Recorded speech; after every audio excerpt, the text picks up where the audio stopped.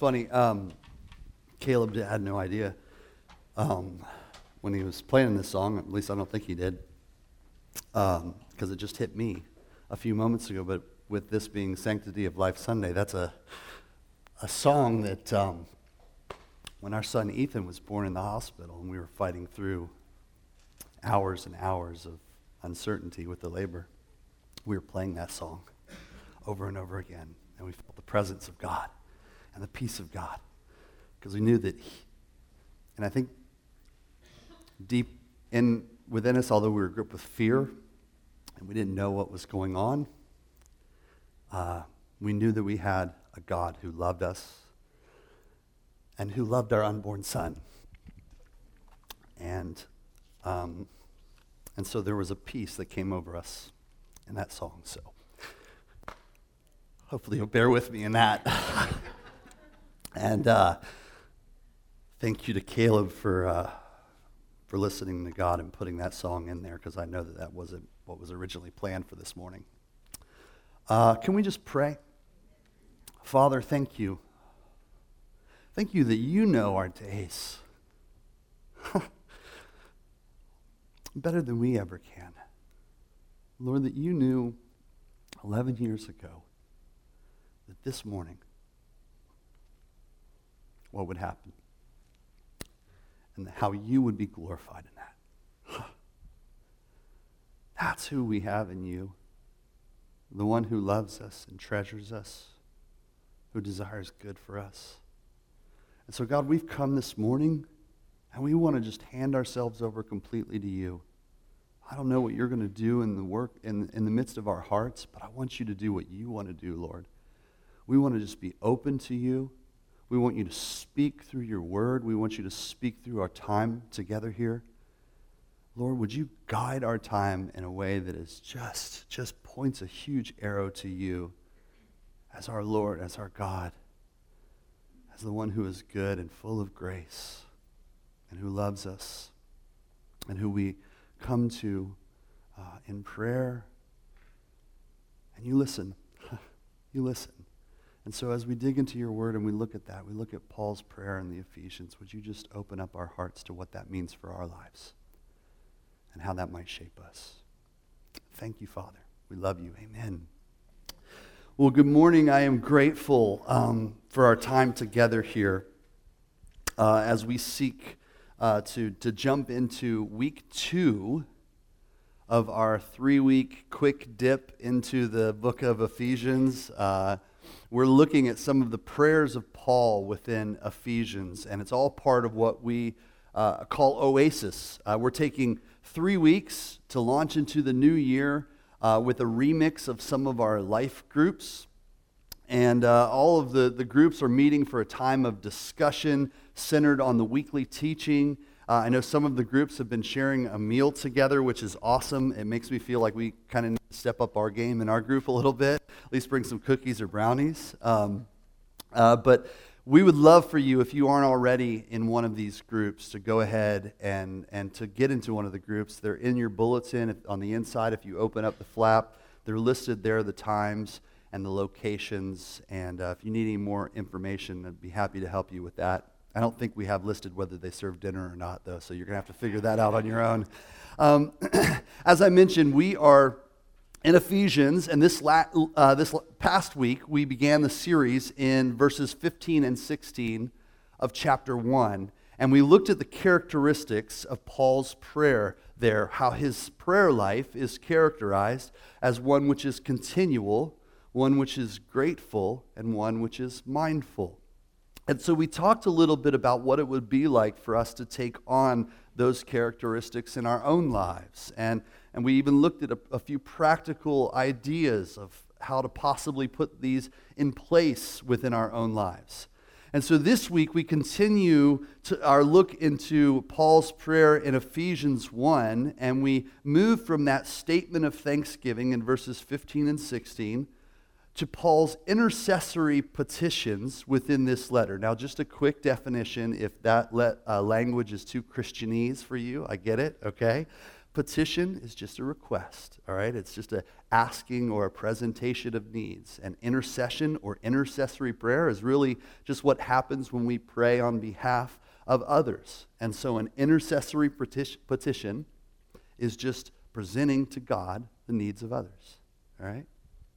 Now, Paul does this here in chapter 1 and also in chapter 3. And then in between, he kind of moves through with this language of praise for who God is and how He's at work. In fact, if you look at the book of Ephesians, really, the whole first 3 chapters could be, considered maybe borderline prayer. You've got this doxology and this statements of praise, and then he floats into prayer, and then he's just talking about how good God is and who He is, and then he comes back to prayer. And so you just kind of see that threading through Ephesians. Now, we're looking at the words here in chapter 1, beginning in verse 17. Next week we'll get to chapter 3. We may even dip into chapter 6 as well. But Paul says this in verse 17. I keep asking that the God of our Lord Jesus Christ, the glorious Father, may give you the spirit of wisdom and revelation so that you may know Him better. Now, there are a couple of things that I want us to notice just at the very beginning of this sentence.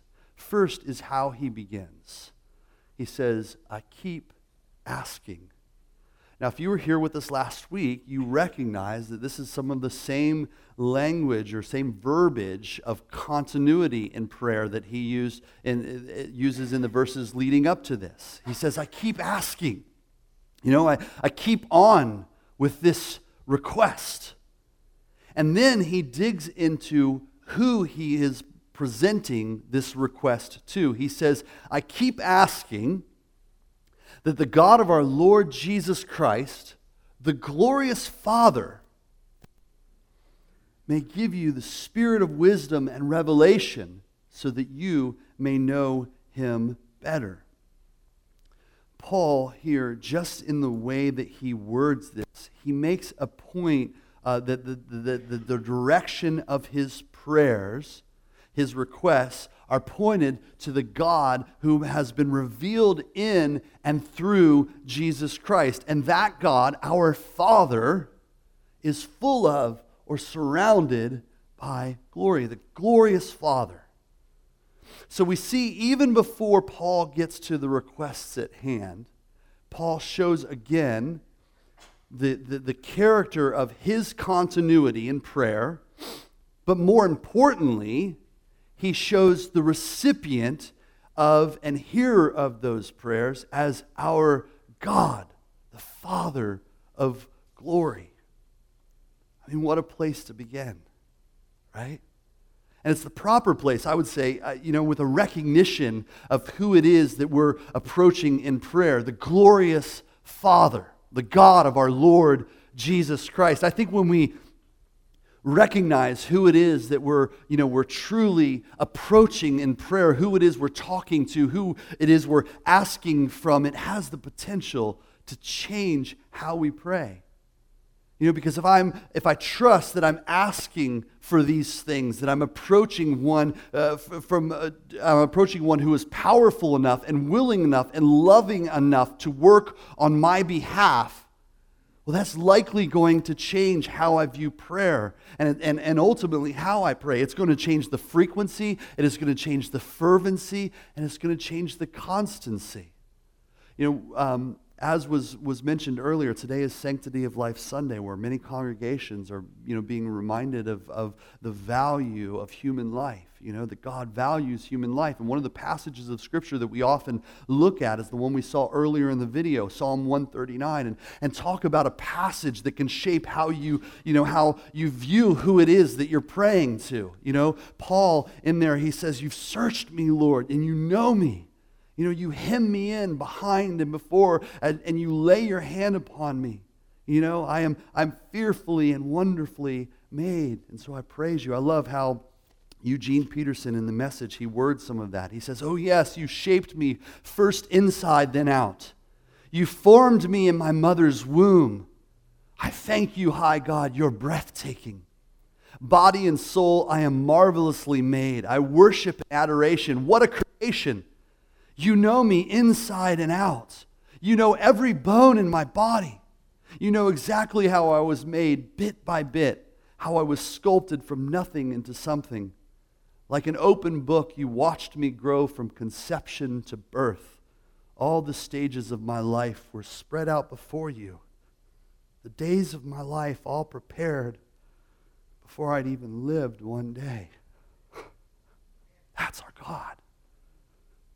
That's why I can't sing that song without thinking about how my Father, my glorious Father, hemmed my Son in before he even came into this world. That's the God that we have. And so when we have an idea that that's who we're praying to, a God who listens, and a God who's powerful, and a God who loves us, it changes things. And Paul, he knows that this is who he's praying to. He knows that the one above all who is so loving, the Father of glory, that gives him a reason to know that what he prays for and who he prays to makes a difference. So right off the bat, even before we get to the end of this sentence, we just see it is loaded with content. And now we get to what Paul begins to ask for in prayer. And what does he say? He says, I keep asking that the glorious Father may give you the spirit of wisdom and revelation so that you may know him better. Now, real quick, there's a little question as to whether spirit here refers to the Holy Spirit or some type of quality or trait someone receives, or even the human spirit. It's capitalized in some translations, some it's not. And the word that's used here, pneuma, it could actually refer to any of those things. But honestly, I think it makes very little difference, and here's why. Because what Paul is praying for here is something that ultimately comes by way of the Holy Spirit. You know, Paul asks for two things. He asks for wisdom and revelation. And notice they both have one goal in mind: to know God better. And how can we know him better? Well, obviously, that's helped by the Holy Spirit, right? Paul prays that a special revelation will come to those he's writing to. He prays that God will take off any blinders that may be present, that he will expand their minds and help them to understand the immensity, the hugeness of their faith. And Paul knows that without revelation and insight that God might bring through his Holy Spirit, that we're kind of clueless, you know? That we don't see things the way that we need to. We're kind of dull of mind, or at least I am. You know, you guys can stop agreeing with me on that whenever you want to. A no would be good. Okay, maybe not. Paul knows this, you know. And this mirrors what he says in 1 Corinthians chapter 2. He says, what we've received is not the spirit of the world, but the Spirit who is from God, so that we may understand what God has freely given us. This is what we speak, not in words taught us by human wisdom, but in words taught by the Spirit, explaining spiritual realities with Spirit-taught words. The person without the Spirit does not accept the things that come from the Spirit of God, but considers them foolishness, and cannot understand them because they are discerned only through the Spirit. That's what Paul's pointing to here. And this passage in Ephesians, Paul is asking for the Holy Spirit to grant the Ephesian believers, through wisdom and revelation, a fuller understanding of God and his grace. You know, in many ways, this is a prayer of comprehension. You know, comprehension of who God truly is, of knowing him for all he is. Now, the next petition that we get to here is a prayer of comprehension as well in many ways, but it's a little bit different, because Paul continues this prayer in verse 18 and the first part of 19, saying this: I pray that the eyes of your heart may be enlightened, in order that you may know the hope to which he has called you, the riches of his glorious inheritance in his holy people, and his incomparably great power for us who believe. I'm not sure about you, but every time I read this passage, I think of that Paul Baloche song. Open the eyes of my heart, Lord. Open the eyes of my heart. I want to see you. Some of you guys are too old to or too young to know that song. No, you're not too old. Oh, man, that was a slip. Some of you guys are too young to know that song. I am too, but somebody told me about it. Somebody taught it to me. Older person taught it to me. Yeah, I'm just getting in trouble. In biblical usage, the heart is the whole inward self. It encompasses the mind, it encompasses the emotions, it encompasses the will. And so the eyes of the heart are simply our inner eyes, which need to be opened up or enlightened so that we can grasp more fully God's truth. And so Paul is pointing to this awakening or this enlightening, that God would give light to, that he would shed light on, he would give comprehension to the Ephesians and to us. As a follower of Jesus, I am always in need of the Holy Spirit opening up the eyes of my heart to the truth of his word, to know him more. To know him for who he is. Now, don't misunderstand what he's praying for here in any of this when he says, that when he prays for knowledge or that we would know him in this passage. He's not just pointing to an intellectual ability to understand. There are people who can explain and translate the Greek text here, but their hearts are unmoved by the incredible truth that is contained within. So he's not just talking about head knowledge. That is part of it. The intellect is absolutely part of it, but that's not all he's talking about. What Paul is praying for here is that there would be something that not only we know intellectually, but something that grips our emotions and brings us into a greater understanding, and something that grips our will and brings us into a greater submission to who Jesus is. And so it's something so much greater than head knowledge. And so Paul is pointing to this awakening or this enlightening that God would give light to or shed light upon or give comprehension to us. And in this, there are three things that are pointed to. That they, and really this is we, when you read this, you can put yourself in the position of receiving this prayer. That this is something that we would want for us as well. And so that we would know the hope to which he's called us, the riches of his glorious inheritance in the saints, and his incomparably great power for us who believe. So first, we're going to break these down. First, Paul prays that they may know the hope to which he has called us. Hope is it's the looking forward to something with expectation or some reason for a measure of confidence. Hope really refers to a faith in what is going to happen in the future, that we have this belief that something is going to happen and this expectation that something's going to happen in the future. Have you ever met someone who doesn't have hope? Doesn't have any hope or expectation? I think it can be such a downer, honestly. So many people have been taught to live in the here and now with no real expectation that God might answer prayer and might intervene on their behalf. And in that, there can be this sense that there's just no hope. What does it matter? But in Paul's prayer, he intercedes for the Ephesian believers, and he prays that theirs will be an active faith, that they would have this hope, that they would be expecting answers to their prayers, and ultimately to expect Christ to return again.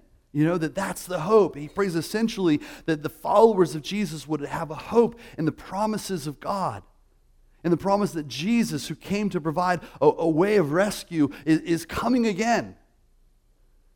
And that there would be a deepening of trust in that promise and the other promises of God. He prays that there would be this comprehension of the hope of the future that is found in Jesus Christ. And secondly, Paul prays that we might know the riches of his glorious inheritance in the saints. So what's an inheritance? Well, it depends on who your parents are. For my kids, it's likely going to include a few surfboards, maybe a guitar, some books, and hopefully we'll be wise enough and we'll have planned well enough and we'll have set aside a financial blessing to carry on for them as well. An inheritance it's the possessions or the things that we set aside and preserve in order to pass it on to our heirs. Obviously, some people inherit money, some people inherit physical items, and unfortunately, some people inherit debt and problems. But Paul here, he's not pointing to any of that stuff. So Paul's pointing to something that is so much greater than any of that when he says inheritance. He points to the riches of God's glorious inheritance in his holy people, in the saints. Now this phrasing, similar to what we looked at with the Spirit earlier, it can be taken one of two ways. And some fall on this side and some fall on that side. It could be either be pointing to this as God's inheritance or our inheritance. Either the inheritance that he receives or it's the inheritance that he gives. Within the Old Testament, we see God's people are often referred to as his inheritance or his possession. But we also see a parallel passage in Colossians 1. It's kind of a parallel passage to this one. A lot of the wording is the same in Colossians. And it suggests that God's inheritance is what we, his children, his followers, receive. Because in it, Paul writes that we are to give thanks to the Father who has qualified us to share in the inheritance of the saints in light. Now here's the thing. Whether it's his glorious inheritance or ours, this is what stands out to me. Either way, God considers you a treasure. You and I, us, the church, we are a treasure. And when you walked in here this morning, did you consider yourself a treasure? What about those around you? Do you believe that God considers them a treasure? Again, look back at Psalm 139. What does he say? Fearfully and wonderfully made. I'm one that God has knit together. Your eyes saw my unformed body. All the days ordained for me were written in your book before one of them came to be. That God considers you a treasure. Sometimes we're tempted to isolate ourselves from others. And we've suffered rejection or hurt, or we have some kind of painful history within the church that makes us want to just move away from others. And so we attempt to live out or practice our own form of individual hermit-like Christianity, which is not Christianity. It's not. Faith is not a solo endeavor. Following Jesus is not something you can do on your own. It involves his holy people. See, God sees the body of Christ, the whole church, as his treasure, this glorious inheritance. And Paul says that it's in his holy people, in the saints. It's found within the corporate body of Christ. And here's something that I think is really cool in what he says here. The phrase that he uses, the riches of his glorious inheritance, the riches, he also uses that same wording in verse 7 of chapter 1 when he says this: in him we have redemption through his blood, the forgiveness of sins, in accordance with the riches of God's grace that he lavished on us.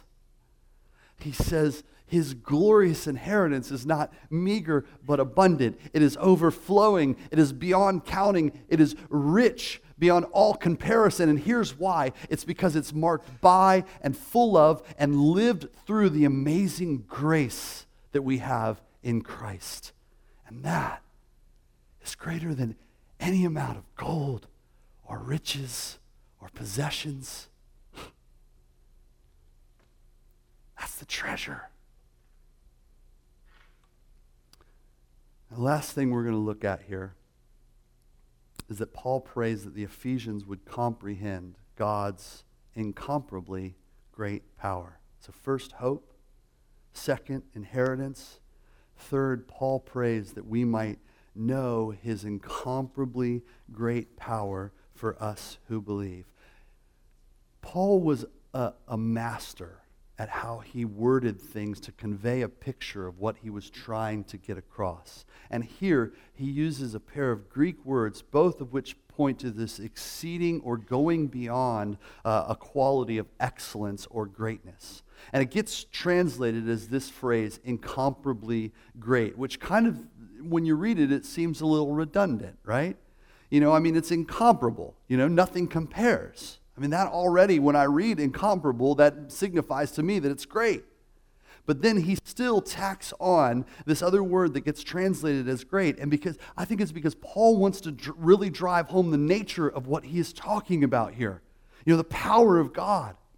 And so he heaps one word upon another to impress upon the reader the extreme, humongous, immeasurable nature of the power of God. That it is something that is so great that we can't even comprehend it. As I was going through this morning, the thing that was brought back to my mind is a quote that Tristan had turned me on to from Annie Dillard, where she talks about how we shouldn't wear these poofy Sunday hats to church, but rather crash helmets because of what we're dealing with. We're children on the floor of the sanctuary mixing up a batch of TNT. And I don't think anybody wore their crash helmet this morning, so I know Kirby was thinking about it, but that's the power that he's pointing to. It's incomparable.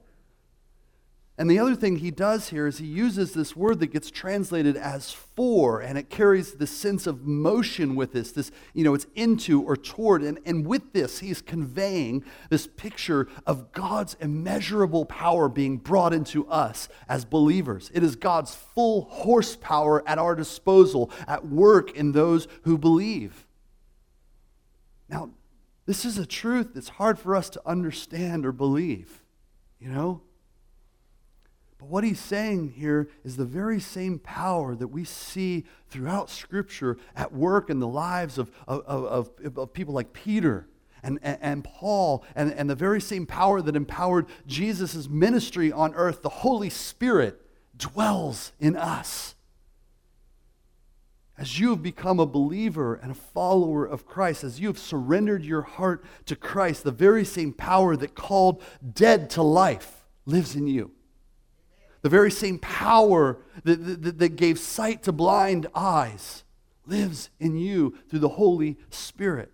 And Paul from here, he goes on to describe more and more of what that power really means. That it is the same as the mighty strength which God exerted when he raised Christ from the dead, which is pretty incredible.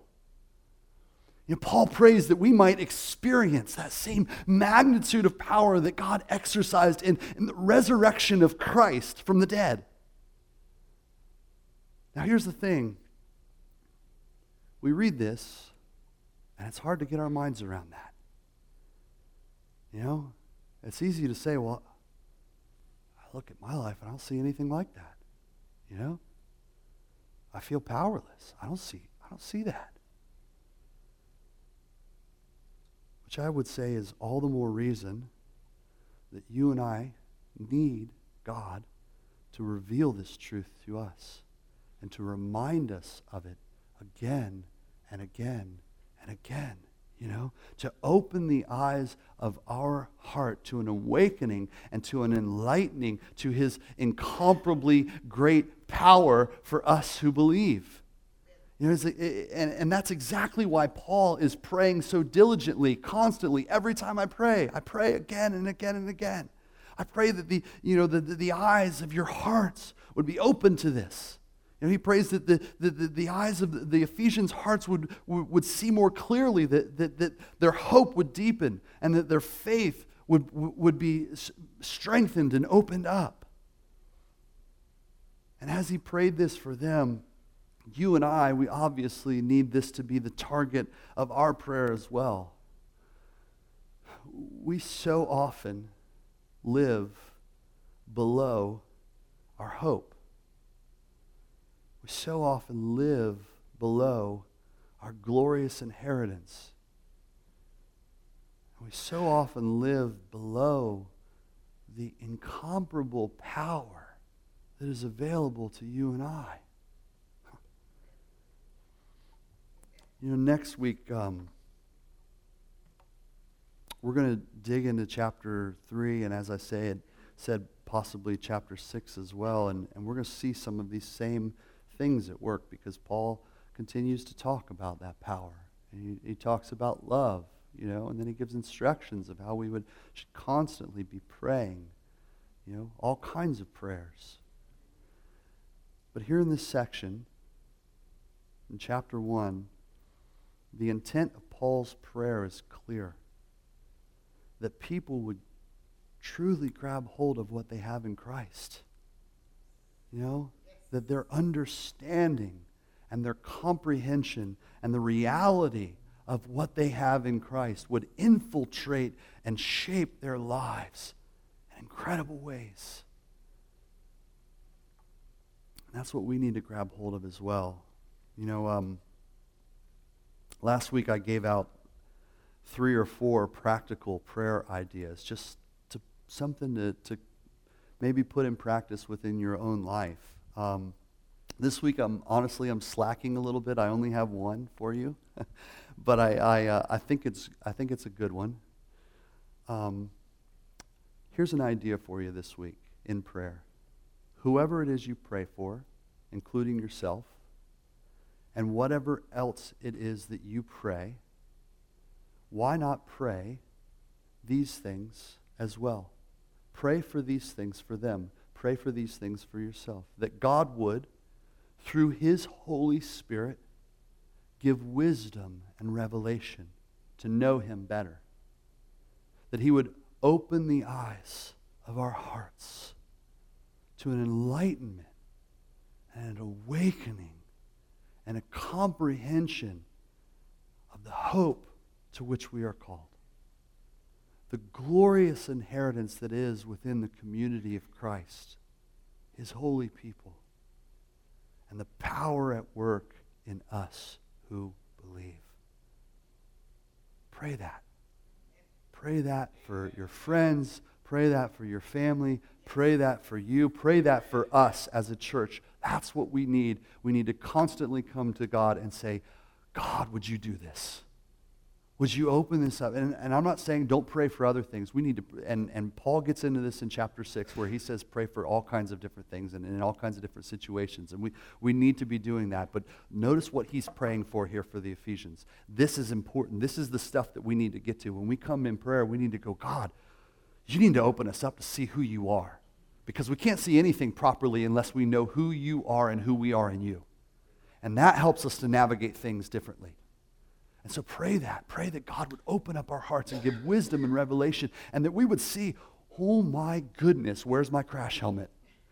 Like, because the power is incredible that He's giving us access to.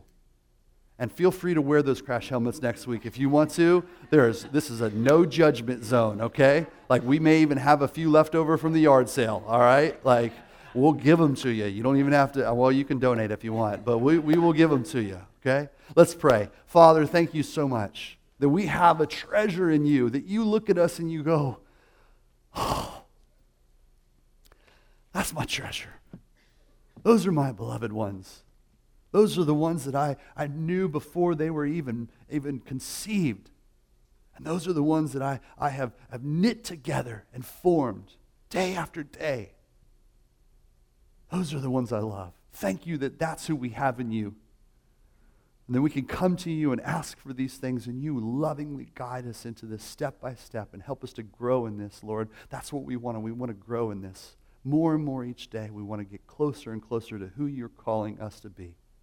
And thank you for the grace that is found in you, that you guide us through that so lovingly. You're not staring down at us with an accusing finger, but you're looking at us saying, my arms are open wide, child. run into him. I'm here. Lord, thank you for that. Help us to walk into and to run into those arms. We love you, and we just give ourselves to you. In the name of Jesus, amen.